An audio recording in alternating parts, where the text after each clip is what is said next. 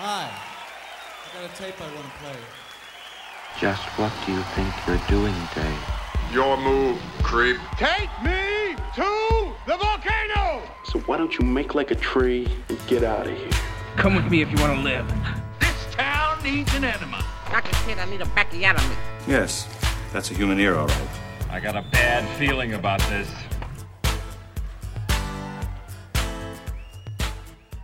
So it's come to this, covering all the classics. Oh, this is a big one. This is a big one. This is one that we've been waiting to check this one off. Yeah, this is Phantasm. Phantasm's one of the more legendary late 70s horror movies of all time. I'm Charlie. I'm Eric. This is a movie podcast, and I'm not sure how to unpack this one. I gotta admit. This is such a collection of weird shit in one movie, man. But yeah, exactly. There's weird movies, and then there's weird movies. And Phantasm is such a gem of a weird flick.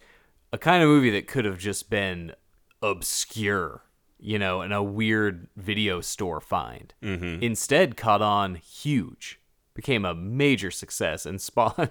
It's a 5-film series now. Yeah, still making Phantasm movies. Yeah. Oh, it's a cult classic. Yeah. And it spawned The Tall Man, one of the icons in my... he's like that second tier... horror icon next to maybe Chucky or Leatherface. If you were ranking them up in one of those $5, $4... Exactly. You'd have Myers and Jason up at the top here. Right, yeah. Maybe not Mount Rushmore, but he's certainly on the Tall $50 bill. Tall Man's legendary. Yeah. It's for a character that really has kind of little to do. It's not far from a Michael Myers or a, it's all in the walk. Nobody has a cooler walk than Angus Scrimm. Oh, this guy. As the Tall Man. And the what scowl. A character. His face. This is it. This is just a perfect horror casting villain. Yeah. It must be the easiest role to cast in Hollywood, because I don't ever remember us talking about a horror movie being, who's terrible? The villain. Like, everybody must love playing the villain, but Angus Scrimm. So, this is a movie we've both seen a lot. Mm-hmm. It's a great franchise. We both love it, and I recently got to see it in the theater for the first time. Right. Never seen it in the theater. It's probably the 5th time I've seen it, and I got so into the weirdness and just everything that was Phantasm. It hit me in a way that it's like, now I understand Phantasm. Oh, now yeah. I'm within Phantasm. Well, hopefully you can explain it to me. Then, but it had... So it was shown with an intro from Angus Scrimm. Oh, cool. Like one of those movie intros where he's like sitting in a study. Where, in like a suit, but he looks like kind of a normal guy. Oh, funny. But still Fireside like kind chat. of the same as he looks in Phantasm. This is just how I look. Sorry. Yeah, I just look like this guy. His suit fits. The tall man's suit's like a comedy short suit kind of thing with his lifts. But it's him going, "Ah, yes, Phantasm." And you're like, "Oh shit!" It's like a conversation with Angus Scrimm, reflections on Phantasm. Like, I remember getting this role, and he's just talking about all the stuff he put into the Tall Man, and he reveals this thing. Sometimes I don't get movies. And sometimes there's not things that I pick up on in a movie. Even a movie that I see a lot. Sometimes I can be the dumb film guy.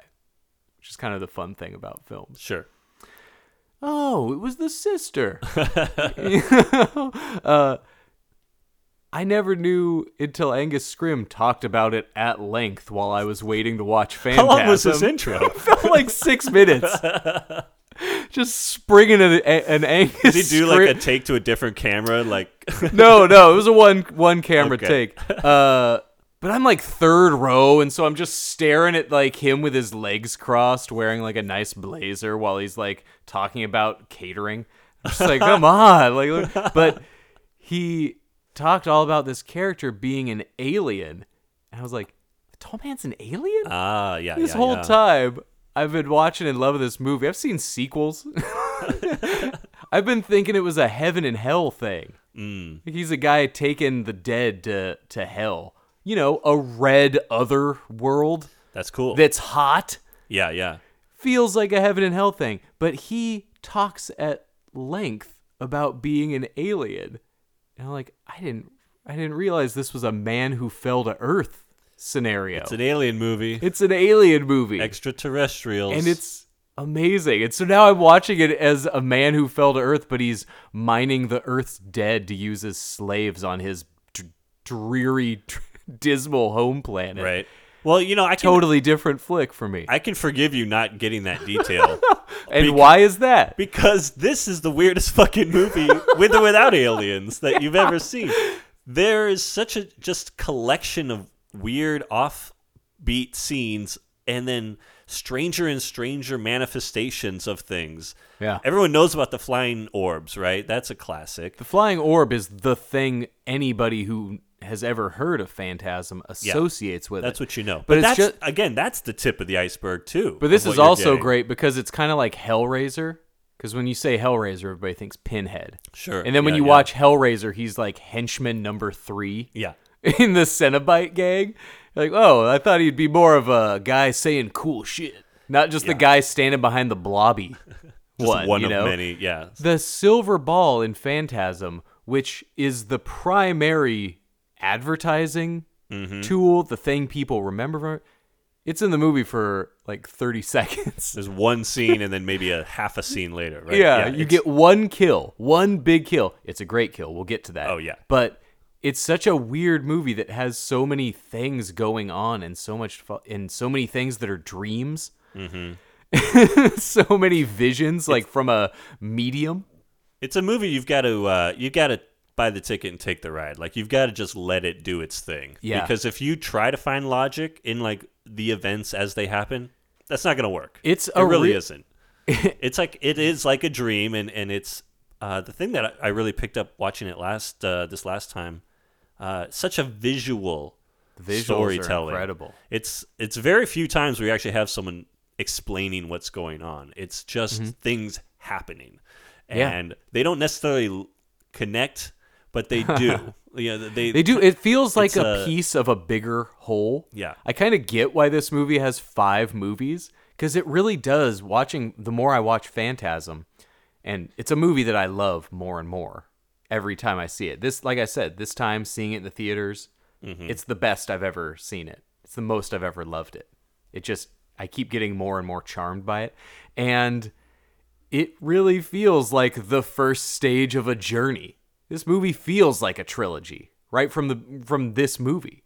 I mean, it's weird the second one didn't come out till a decade later, practically. Not quite a decade. Right. But I almost feel, though, that there was not a plan for a series, right? No, I think this was a lot of independent film productions where he filmed on weekends over the course of a year. This is Don Coscarelli we're talking about here.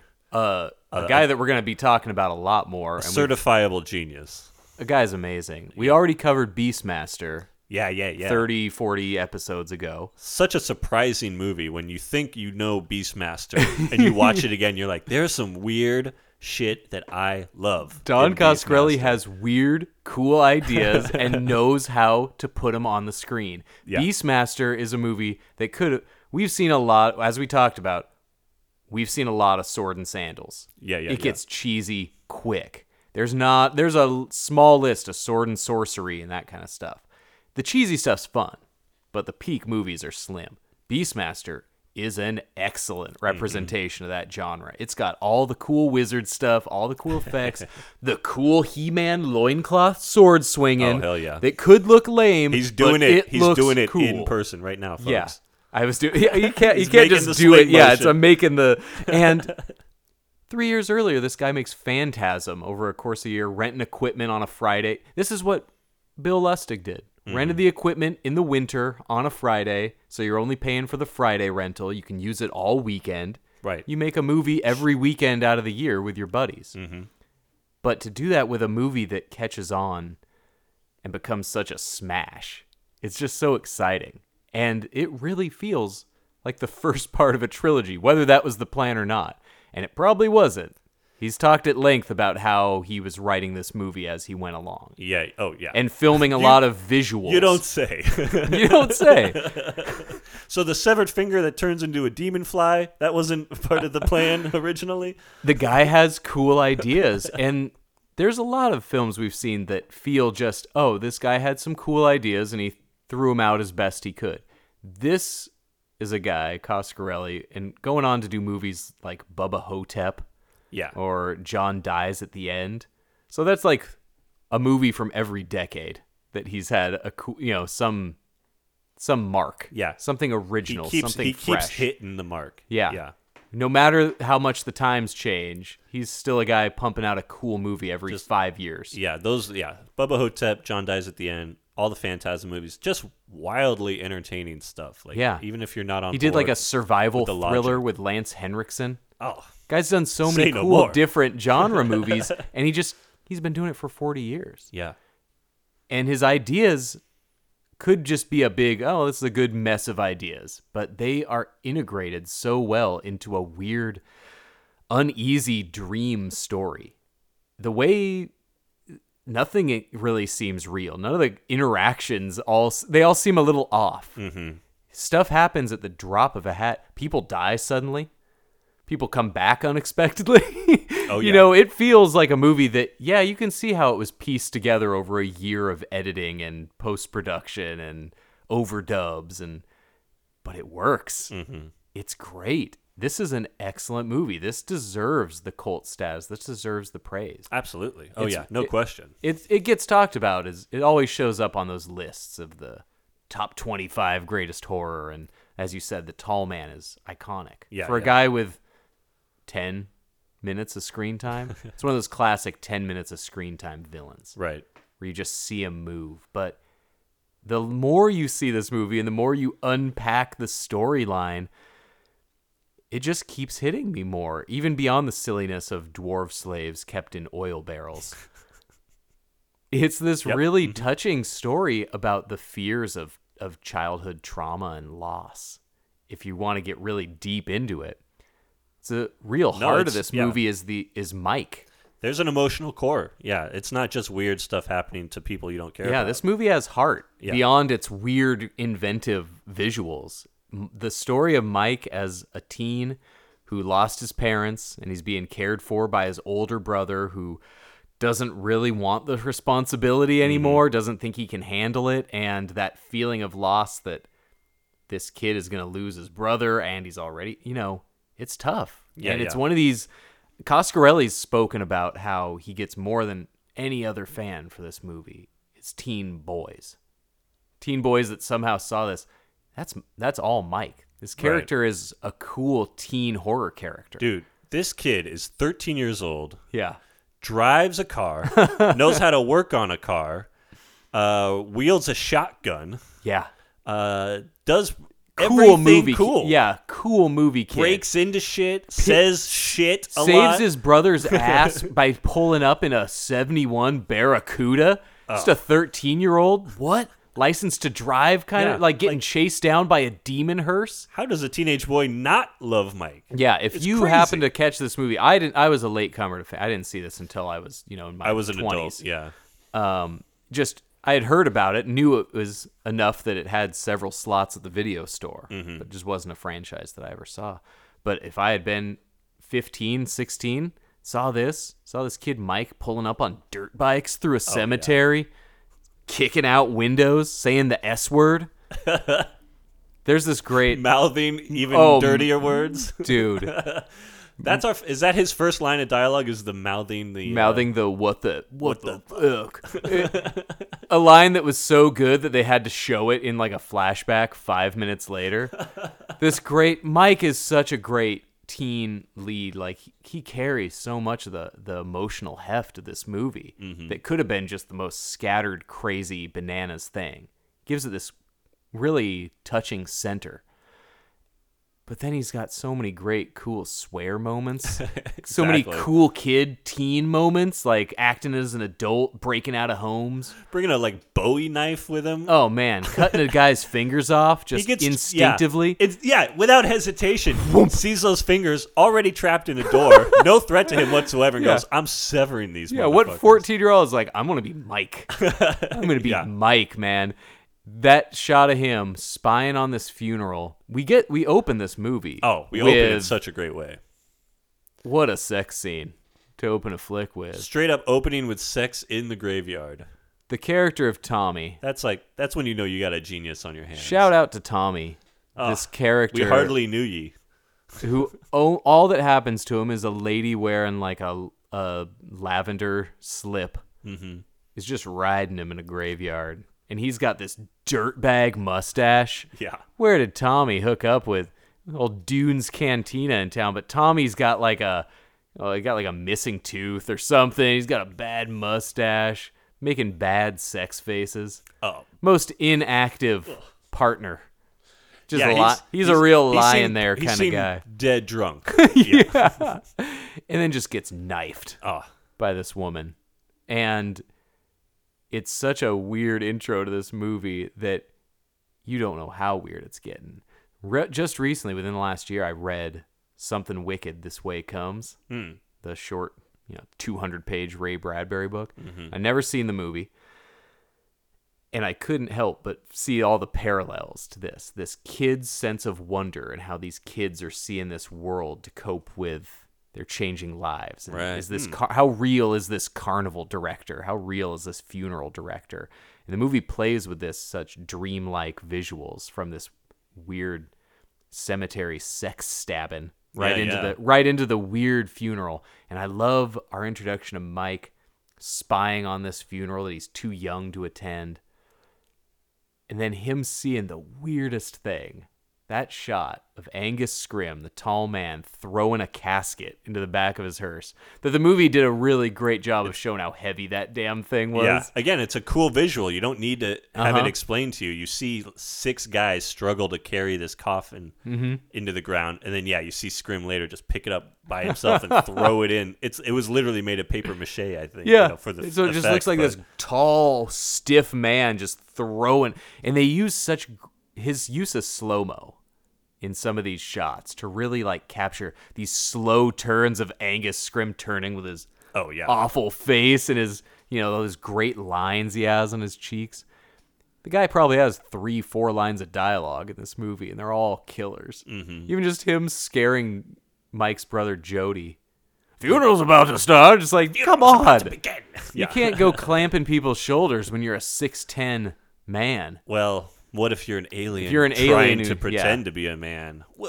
It's watching the movie, picturing him as a man just fitting in and seeing how horrible of a job he is doing it fitting in. It's adds such a fun dimension to this already scary movie. And I love those movies where a kid knows something's wrong, needs to come up with convincing evidence results, but the thing is, most movies, that's an hour of the movie. This movie, Mike's saying, you know what? I'm going into business for myself. I'm sneaking into the mausoleum. Sneaking into a mausoleum at age 13, kicking out a window. The balls on this kid. This kid is so shook by seeing this guy throw a coffin into a hearse. What would you do?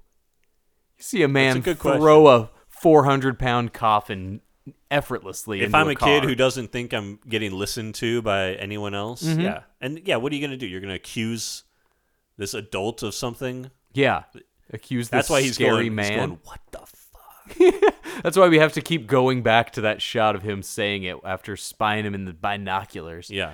You got dwarves running around this place. He knows something's up. But it's this great parallel with him having other nightmares. He's still haunted by the death of his parents. So he's going through this huge real-life trauma. He starts seeing this otherworldly trauma happening. And so it becomes this weird...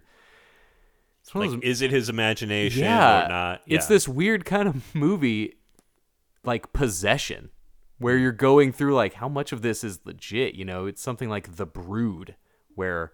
this evil's, is it manifesting itself in this other way? Or just what the hell is going on in general? Like, again, you never get it's very late when they finally get the alien aspect of the movie in there. So, you're watching this tall man be creepy, throw in a casket.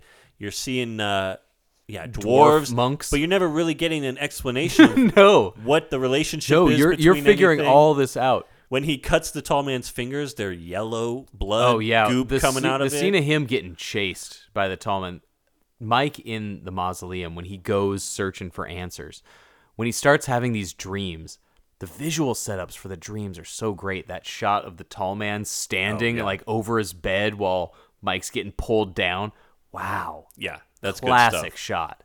Classic shot. This guy understood what kind of horrors there were, and like really actually good scares. Like yes, not just jump scares or something that you could easily do, but right, not just somebody bursting into frame. There was bursting a lot, but the no cheap shots. Right, these were expertly set up, and when Mike goes into this mausoleum searching for evidence that will show his brother and his brother's boy Reggie. Oh boy, Reggie, what a guy! What a guy to get a whole fun career spawned off of this performance. Yeah. Deserves to be a cult legend. Yeah, if you know anything about this movie, it's Reggie, the ice cream man, with the horseshoe baldness and the long ponytail, and the acoustic guitar in the truck. This guy just seems like the chillest dude. Yeah. I wish I had a Reggie. We would all need a Reggie. Yeah. Reggie is your boy. Right. Reggie's one of the best crew members in any movie. Mm-hmm. He's got your back for sure. Reggie, the actor, Reggie Bannister, also great that your most famous role is just your name. Yeah. What a life. I bet Reggie Bannister is one of those guys that we're going to find out he makes like $500,000 on Cameo. Oh yeah, like maybe. Phantasm guy, he probably charges $50. And it's like, yeah, I'll wear for $75. I'll wear the ice cream man suit. I'll have to look for him at the con next Reggie time. Bannister, I bet, does so great at the cons, and it's all because he was Don Coscarelli's bro. Mm-hmm. Don Coscarelli puts his boy. How do you think Joe Spinell got a curl? Joe Spinell was people's boys. He looked great. He didn't look like any other actor, and people liked him. Yeah. He was a cool guy to be around. Reggie Bannister, by all accounts, cool guy. And again, characters who have a lot of... Yeah, he and Jody, the older brother of Mike, are the two friends who lost Tommy. Yeah. The guy who lost Tommy to the killed. graveyard stabbing. So they're the ones attending the funeral. And yeah, like they're actually sensitive and emotionally supportive and kind of refreshing to see when... It's a good dudes movie. Yeah. It's a real good guys movie because the friendship between Reggie and Jody is tight enough that they sometimes just have impromptu guitar jams. Like sometimes Reggie will come home from his day working the ice cream man rounds, which I love our insights into his like ice cream man life. Like when he's talking to Mike later and he's like, it's going to be a warm one tomorrow. Ice cream's going to be flying out really talking the ice cream man. I love game. the scene where they put a body in his truck and he's got the forethought to be like, this isn't going to drip all over my ice cream, is it? It's such a great character. And it's such a fun guy. It's like he got his whole career because of this guy. And you see why. Yeah. But even, as weird as having an impromptu porch jam in the middle of your horror movie, as weird as it's like a full porch jam song with them making guitar face, like really like pick, and then Reggie being gets his like, acoustic, pretty hot, hot licks, has his tuning fork. But yeah, they can even somehow make that weird of him touching the tuning fork, and then you're like, why did we do a close up on the tuning fork? They really know how to add weird and just surreal imagery to every scene. Yeah, this guitar jam, as you found out, an original by the actor who played Jody. That's right. Bill Thornbury gets the credit for the song. Which just sounds like two guys hitting, cool. like kind of hitting those, that great, all-time great Sublime guitar solo where he says, I can play the guitar, and then he plays the shittiest Eric, solo that... I think about that like once a month. Yeah. I really do. It is so funny to me that he says, I play the guitar like a motherfucking riot, and then goes blink, blink, blink, blink, blink, blink, blink, blink. He bombs like a 4-bar. It's the best. That's totally what happens in the movie. Yeah, it's so good, and it's just Reggie and Jody just blink, blink, blink, blink, while they're making these, just like biting their lower lip, like like they're just shredding out on the porch. It's so weird to show up in this movie. I love it. Oh, you better give me credit for those. Those are my licks. Hey, I want to see it in. Yeah, I want to see my. Cap's gonna want to know. Those are God, Bill Thornbury originals. This movie was Don Coscarelli just letting dudes do their thing. It shouldn't have worked out so well.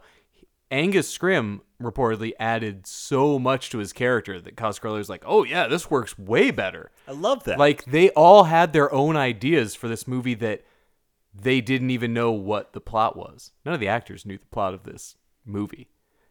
And again, I don't know if I know the plot of the movie. When you really boil it down, like, I get that there's a central plot of, an alien harvesting dead bodies, somehow squishing them into 3-foot midgets to adapt to his planet's harsh gravity and making them slaves from the dead. But the only slave work we see them doing is moving barrels. Yeah. So I guess they just got a lot of barrels for him on his. On this planet where you wouldn't need to be a dwarf on Earth, you could just be a normal sized dude. Yeah. And So maybe don't shrink them down before you know exactly where they're going. Yeah, well, but the way we get there is just such a journey. It's a journey. It really is. We go so many unexpected directions that always feel, again, like they're part of something bigger. Mm-hmm. We got to cover the sequels really soon. I got to know where this Phantasm story is going. And it's buoyed by, I haven't mentioned this. I know I say it a lot. Okay. I need to start taking an actual list, because whenever a score really stands out at me as something special, my go-to line is always like, this might be the best non-Carpenter horror score. I need to actually write down what I think my favorites are, but the score for Phantasm. Yeah. The theme from Phantasm. That title theme. That's a top 5 horror theme. That stands up with Halloween. That stands right up with... It feels like a cousin of Halloween, right? Mm-hmm. It feels like... very similar. But knowing that this movie was actually filmed mostly in 77. Yeah. Like, the Jawa guys, before Star Wars comes out. That's and weird. The theme maybe being written or produced. I love before, this. It had this when Halloween great... comes out. Some of the best horror synth scores, like the Boogeyman score, is another really great horror synth score with an incredible theme that is very similar to Halloween. Right. Some of the best ones, like Phantasm, you could tell it's like, man, I don't know, the synthesizer's running hot today. The notes might be off key, because then it just adds this weird off key dreamlike element. So then they're doing the score, they're doing the theme when they're getting run through a mausoleum, run through a graveyard, and it has this off key eeriness to the synths. Just completes the picture for me. Oh yeah. It just adds so much. This score is so scary. It builds in those cool, almost choir-like ways that the Philip Glass Candyman score, but it's all weird synth noise. It's such a perfect complement to the movie. But the movie's got killer car chase. Oh yeah. It's got a kid driving a Barracuda while Jody's shooting out the back. The tall man is one of the most... It's like a Freddy Krueger haunting your dreams, showing up outside of every window and door. So many dream and real life scenes where hands are crashing through windows and walls to grab you. This movie is relentless. And it does one of those great jobs like Terminator or Aliens, where you have these moments of quiet before somebody just bursts through a wall. It's one of those being chased, hunted movies that I think that scares me more than anything, especially in the theater. When I saw Terminator with you in the theater, I was so scared. That thing is just hunting, and it's not stopping, and there's nothing that can stop it. And just when you think you did stop it, he's just outside your door again. That's just... It scares me. I guess the sphere was kind of the original dream that Coscarelli had, that metal sphere chasing him. Right. And when you were talking about that's really what that sphere feels like in those scenes where it's just kind of sentry robot thing that's coming at you. You only duck it by chance. The sphere scene that's so famous when Mike goes into for a scene that's so short and really doesn't feel like it's in anything to do with the rest of the movie. Kind of like most other scenes of the movie. Yeah. Movie sets its own rules, but somehow manages to set a firm set of rules. Right. Again, and it's just totally visual. Like, you just see this sphere coming at you, and you know it's time to run. Like it's thrown on a I don't want to meet clothesline, this you know? sphere. I don't want to see it, you know? And we don't ever have to have someone explain that it's a guard or that it's some sort of one person robot. explains the sphere. You never find out. I You just have to make it up for yourself or just go with it, you know? I love that. I think the fact that this movie appealed to so many 13-year-old boys, it's like you still have a great imagination when you're 13, and you don't necessarily need... This movie doesn't really have answers to a lot of the weirdness that it brings up. It doesn't really explain what's happening. The main characters that are our portals to what's happening all don't know what's going on. They're all flying by the seat of their pants, figuring this out on the fly. Right. When Mike sees a silver ball screaming at face level through the mausoleum, if you see this, you're gonna run. Yeah. It's instinct. It's instinct, Yeah. you know? And this silver ball scene that I think has traumatized so many kids, it's the goriest, gruesomest thing in I the always movie. forget how bloody it is. It is so much blood. It's every time I'm like, oh, right. It's like this guy just fountain sprays of blood. for the neck. It's just gurgling out at first, and pretty soon just a geyser. Just blade hooks come out of the sphere. Once it dive hits themselves into a man's skull. A drill then drills a hole in his head. Yeah. And basically just drains juices this him. man. He just gets juiced. Ridiculous. And, right 4 feet away from Mike. Right next to Mike. And I never noticed it before. Watched it this last time, the remastered version that's on Amazon. Oh yeah. The guy pisses himself at the end. Oh jeez. Did you Maybe see I that didn't on the see big that screen? one. No. I have. I mean, it could have happened. There's a lot to look at. It's hard to see because it's yellow on white, marble. Oh sure. But yeah, when you see the Oh, legs my go gosh. down and Mike's there looking at it, Yeah. this just pool of urine comes out. Wow. I don't think I noticed it. I'm sure it was up there. There's just a lot. Look for the urine next time. I was focusing on. I always look Good at little the detail. I like looking at the scared reactions. It's intense. I wanted to see how Mike was reacting to it. So I was looking at the top part of the screen while the bottom of the screen was getting flooded with piss. Yeah. Got it. Look for I the missed piss it. next Yeah, time. look, I'll check it out. But yeah, it's such a weird, as you figure out kind of more of the plot. And again, it's one of those Lebowski kind of complicated plot movies that you watch more and more and you can piece things together. And the idea that the tall man disguises himself as a sexy big boobed lady to sex guys in the graveyard. It's like, oh yeah, that's a weird thing to just film a bunch of scenes of just Angus Scrimm kind of like on a guy in a graveyard. But such a funny idea. This movie doesn't have nudity except we'll show one boob of Angus Scrimm's woman character. Well, and the way that they present it, it's like as if he's not physically transformed into the woman. He's like projecting the woman into people's minds. Yeah. It's him behind, the cut is him behind the face. So Yeah. I like to imagine him just at the bar, just mentally projecting a woman into people's minds, but it's just him drinking at the bar with these guys. Just him hanging out next to him. Yeah. But what's he doing when he's mentally projecting this woman on Tommy? Is it just him just like on Tommy? Or is he somewhere or is else that just a total thinking about it? hologram type projection? Either way, Yeah. he's actively involved in creating a scenario where this guy Tommy has sex. Other people he just kills. Why does he have to the plan start? was to have sex with Jody and then kill him. He tries to get Jody. Sure. And their pants are coming off. Yeah. When it's good. Mike then goes Mike's- screaming by in one of my favorite shots of the whole movie. It's this great. Jody and this girl on a tombstone, and then Mike from the darkness just Off into the woods. So good. as you would do if As- giant dwarf hooded guys were coming at you. Yeah, Going, an army of dwarves were scrambling after you. And once he's in the mausoleum, he sees a man get drill bit to death. yeah. He chops a man's fingers off with no hesitation. No. I mean, after you guesses. see a dude get juiced by Yeah. a sphere, all bets This are knife's off. getting swung Yeah. early and often. The tall man chase through the mausoleum, through the funeral parlor, through the back area of the funeral, very scary.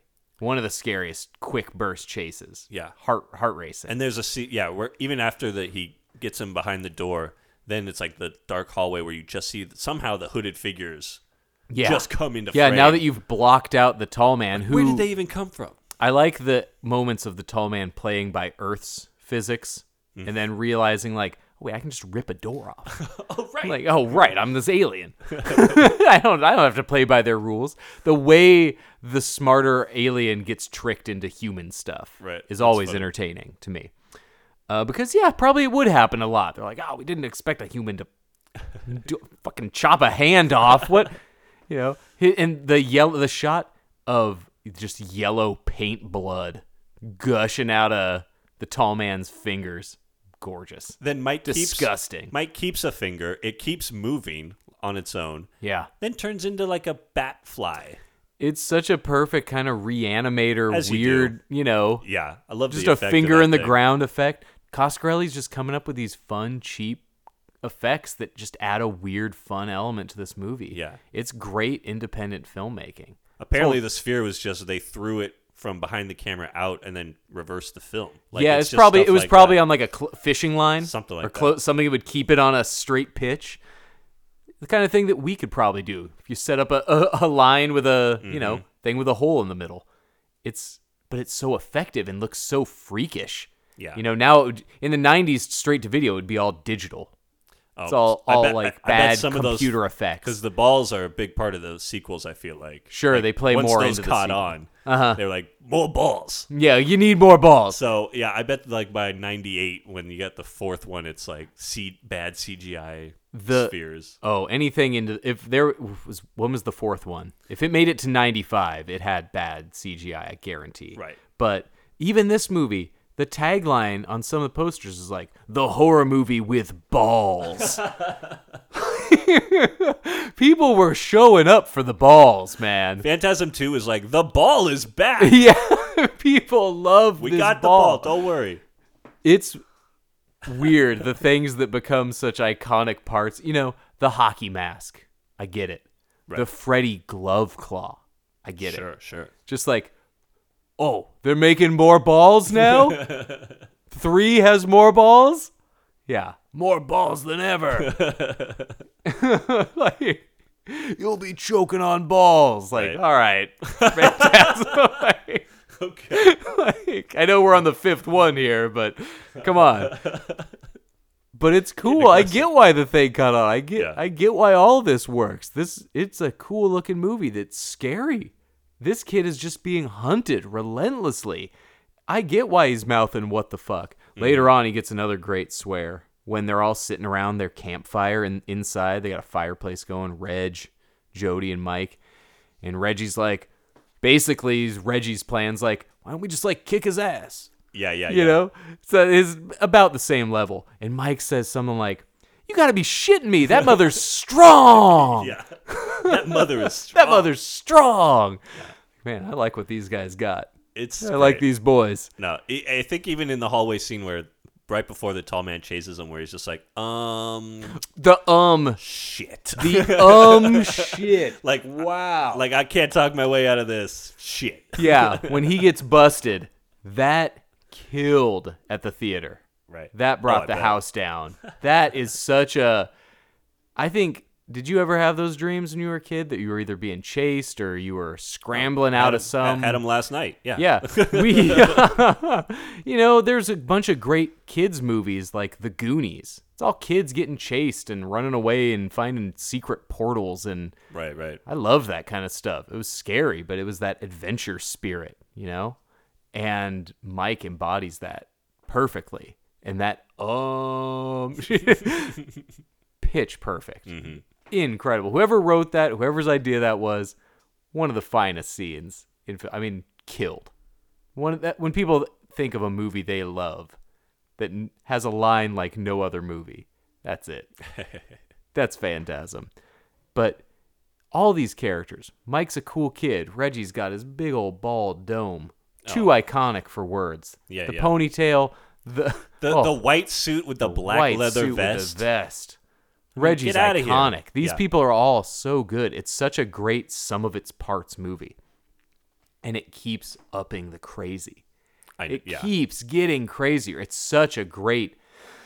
Phantasm 2 keeps the train rolling. Phantasm 2 has way more makeup effects. It has a house explosion. It just keeps going. But Phantasm is such a great, crazy build to where Scrim is just full on, all right, boy, this has gone on long enough. Like, when he is getting full on, like, all right, we've done fucking around here. Like, now it's really happening. Yeah, every time they're about to go get him, he just, like, shows up at the window. And I love the scene where he grabs Mike and throws him in the back of the hearse. And Mike, with, like, a Colt 45, shoots his way out of the back of the hearse. The scene where Jody is explaining, you never point a gun at a man unless you intend to shoot him. Yeah. And you never shoot a man unless you intend to kill him. Talking to his 13-year-old brother while he's pumping a shotgun. Let me tell you, man. I mean, yeah. I love it. That's good shit. That's good shit. That's like Red Dawn kind of shit, good. Man. That's Red Dawn. That is just good That's stuff. These 13-year-olds like, you see a Russian, you just machine gun him. That's our world now. These guys are so I briefly hinted earlier where we get a lot of, Fright Night is 45 minutes of this kid trying to convince his friends that he's not crazy. Right. The second Mike comes back with that everybody's immediately like, I'm on board. Yes. It's such a how could you not be? Yeah, with I'm so severed happy. Finger moving on its own in yellow goop. Yeah. This movie does not waste any time doing no, there's got to be an explanation for this. This isn't real. Mm-hmm. It's just you're right. I'm sorry I doubted you. Let's do this. Right. Thank God. While at the same time, I love how it's just like, and I have no idea what this means or what's going on, but I'm with you. We're going to do Here's our best. A gun. All I know is I can trust you. Let's try and do this. And it works. It works so well. I love it. The movie just kind of keeps climaxing. It keeps getting to these bigger and bigger set pieces, crazier chases. Get a car explosion. Yeah. The car crash is awesome. Reggie dies probably, 2-3 times. Reggie just keeps showing back up. We have a couple of different no, Reggie. And then Reggie just literally runs into a frame being like, all right, everything's fine. Yeah, that's the one part of the movie where you're like, wait, what happened there? They couldn't get those girls for a second shoot. Like Mike and these two girls get attacked in a little Volkswagen Bug by the dwarves. Yeah. And the girls just drive off screaming and you never see them again. And then, Reggie gives us a verbal update. Reggie gets into a terrible ice cream truck They just see a truck tipped over, wheels still spinning. And then, 20 minutes later, he's like, all right, guys, I got the girls out of here. Here's the scoop, boys. Here's what you missed in the other movie. But you didn't get to see. Here's what we didn't bother filming. Yeah. It's literally him just giving a rundown. He's like, okay, here it is. I've been hiding out in a coffin playing dead. The girls are cool. Don't ask more about the girls. Exactly. That we never hear from again. I trust you, Reggie. And they're like, all right, good. Reggie's cutting to the shit. Reggie can take care of shit. Yeah, Reggie gets knifed at the end. Reg, man. What iconic. Again, I love this man. I mean, even at the end when we start to get more of a reveal that this tall man who moves like an alien man, you said the scene where he grabbed Mike at the door. Yeah. Mike bursts out the door. Mike's always breaking into and out of stuff. What a cool kid. When he bursts out the door and the tall man is just right at the threshold, the way he reaches out an arm just so stiffly just to grab Mike by the scruff of his neck and drag him, that look of Mike kind of being lifted in the air. Oh yeah. Getting carried in the air by the neck by it's all these, the coffin getting thrown in was just a rope tied around it, lifted, and it's balsa wood, like you said. Right. Mike is probably just on somebody pushing him on a chair while he's getting, but it works, man. It sings up on the screen. It looks so good. And when you get that score behind it, perfect score. It just puts you there. It's incredible. I do need to write it down, but I can't imagine many non-John Carpenter scores being better than Phantasm. As a thing that just fully captures every scene in the movie perfectly, it just greatest framework for it. When we get revealed that this is basically he finds his spaceship portal. When he finds his portal to another world.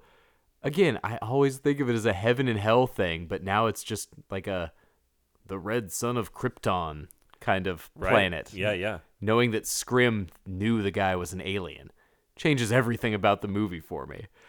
But Reggie really takes a pounding in this portal room, man. Reggie gets this great... We've had luck with a few great movie scenes where a hero guy just takes a beating. Yeah, Reggie's up there. Like Popcorn.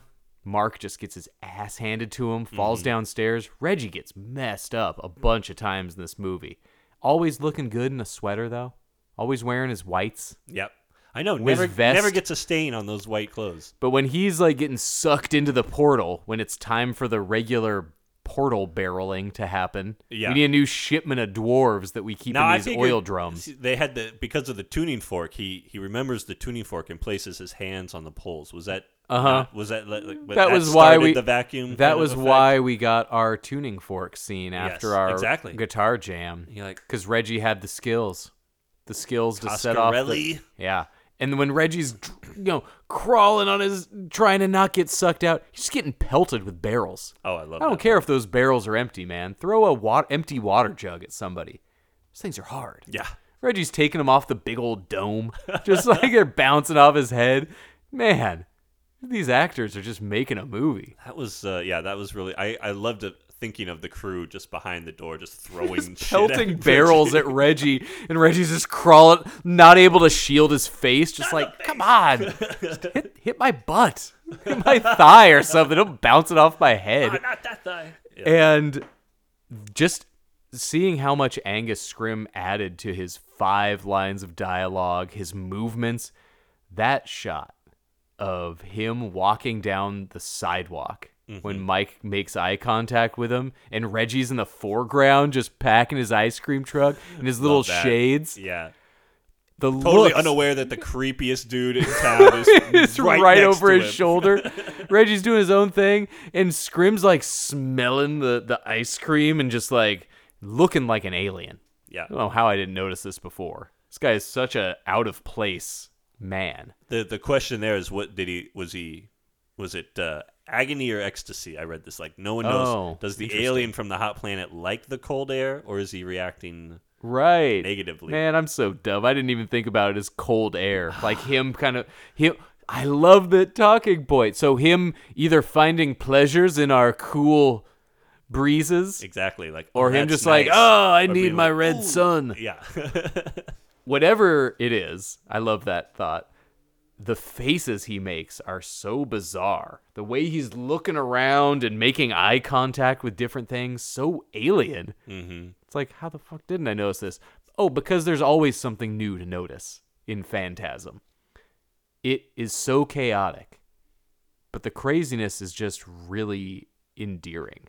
The kind of swinging arms of Angus Scrim, or the tenacity of Mike, or the unexplained sudden death of Jody that happens off screen. Yeah. Just when you think you can't get any more curveballs. Was that in the extra urine scene? Is there another Jody death scene after their plan to bury the tall man in a mine shaft? Get him to drop into a mine shaft. Love really? That. We Scooby-Doo the tall man by getting him to drop into a mine shaft?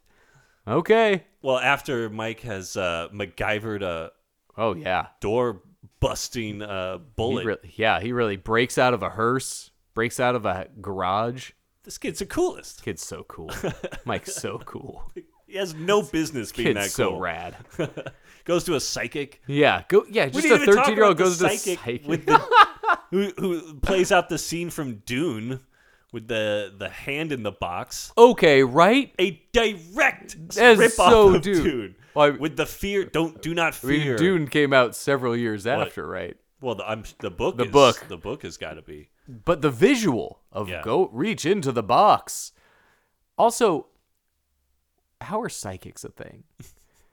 We live in a town where real estate is getting out of control.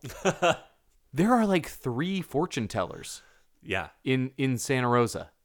that have been there for ages. Well, I think that's the secret. They just own that property. There's one straight on Santa Rosa Avenue that I walk past all the time. Yep. Fortune teller. There's Psychic. That one on College right next to the 440 that's like yes. been there since I was a kid. And you're like, surely that can't be the same person 35 years later. I think we got to go. I think we got to start going to these fortune tellers. All right. I got to find out. We got to start asking them podcast questions. We'll go in. What movies should we do? Like, let's have when we answer their questions as if we're Mike from Phantasm. Yes. Like, well, I lost both my parents. I saw this tall guy lift a coffin by himself.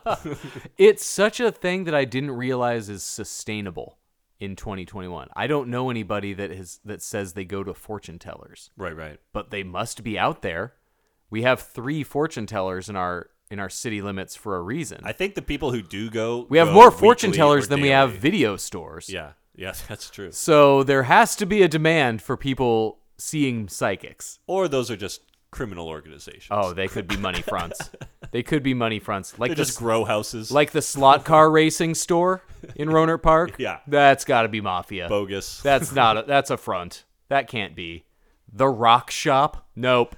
Nobody. That can't be sustainable. The lamp store. We have the battery store. No, these are all fronts. So I like Mike as a 13-year-old who it seems like a regular thing that he goes to a psychic. He just shows up for his appointments. Yeah. Oh, they know Who is this kid? Yeah. Yeah, we get a and again, like, we don't have to have that explained why that's part of the story. That's just that character development we need of him getting over, being able to not fear. It's really a whole Empire Strikes Back thing of them making him look at his real fear, which is his abandonment issues. His parents died and left him unexpectedly, but now he's afraid that Jodie's going to leave him by choice. This kid is really struggling, and they keep introducing these difficult issues in these surreal, bizarre ways. It's a potentially deep movie, depending on how seriously you want to take it. It's also a fun movie to just have on, because it's got so much great-looking stuff and a crazy plot. Yeah. I love it. It's a movie that really grows as a greater movie the more I watch it. I think there's more secrets to Phantasm. Do you like the It Was All a Dream ending? Like that final scene where all of a sudden Jodie's died in a car crash and Reggie is going to take care of Mike? I do like it, but I don't know if I like it because I like Phantasm 2 a lot. And Phantasm 2 picks up directly kind of after, even though it was filmed many years later. It's like Mike is out of a mental institution. Reggie and him are going to go on a road trip. It's much more of a grander chase movie where they're being chased across, the state by the tall man kind of thing. It's a road movie, whereas this was a we're being attacked in our home movie. So I think I love it because I like where the series goes. Mm-hmm. I don't know if it was a standalone thing, how I would feel. But I think the visuals and the explosiveness of it, I think I like it. In the same way I like the way Maniac ends. It's a descent into craziness. The fact that Mike is in a mental institution is kind of the tell. We don't know that in Phantasm. We find that's written into Phantasm 2. So this slip into just craziness. I like that. So I think I do love it. I like that the line between reality and fake has been blurred enough that this kid is just maybe unrecoverable. Yeah. Maybe he's just going to see the tall man forever. Maybe the tall man's not there anymore. But to Mike, it is. And I think the movie, even in its haphazard, written on the fly kind of way, gets across those emotions well enough. I like the sudden deaths, the surprise that Jodie was gone this whole time, and that we might have been watching Mike's dreams as he processes him being finally alone like he feared. That kind of makes the movie more powerful to me. The fact that we just watched this horrific, condensed version of Mike's trauma as he's moving on to the new stage of his life with Reggie as his ultimate guy. What a stand-up dude! I mean, Reggie steps in. Taking care of you. Reggie. If you know one Reggie, treasure your Reggies. Yeah, hold on tight to your Reggies. Hold on tight. This guy will take a knife for you. He'll tip his ice cream truck for you. He'll adopt you. Yep. Oh, Reggie is... No wonder this guy became a cult legend. Who couldn't love Reggie? One of the most lovable figures. Everybody loves in horror. Reggie. Impossible to dislike. And so I like this kind of ending of this. Phantasm does it really well. The like, hey, the worst is behind us now. Things are fine. Very Terminator. Mm-hmm. Driving off into your Jeep. You know, we're going to go on a road trip. We're going to shake this thing. And then, no, man, the tall man's always there. It's in the window or in the mirror and grabs him. Yeah, I love just that gut punch right at the end of Mike getting pulled through the window. Boom, credits. I love that. Crazy ending. Yeah. The boy. What an iconic reading of one word, right? Couldn't expect that. There's no way you had that in mind when you wrote this. That's just all luck of the casting. But when you nail this many things on this haphazard of a schedule, it can't be luck.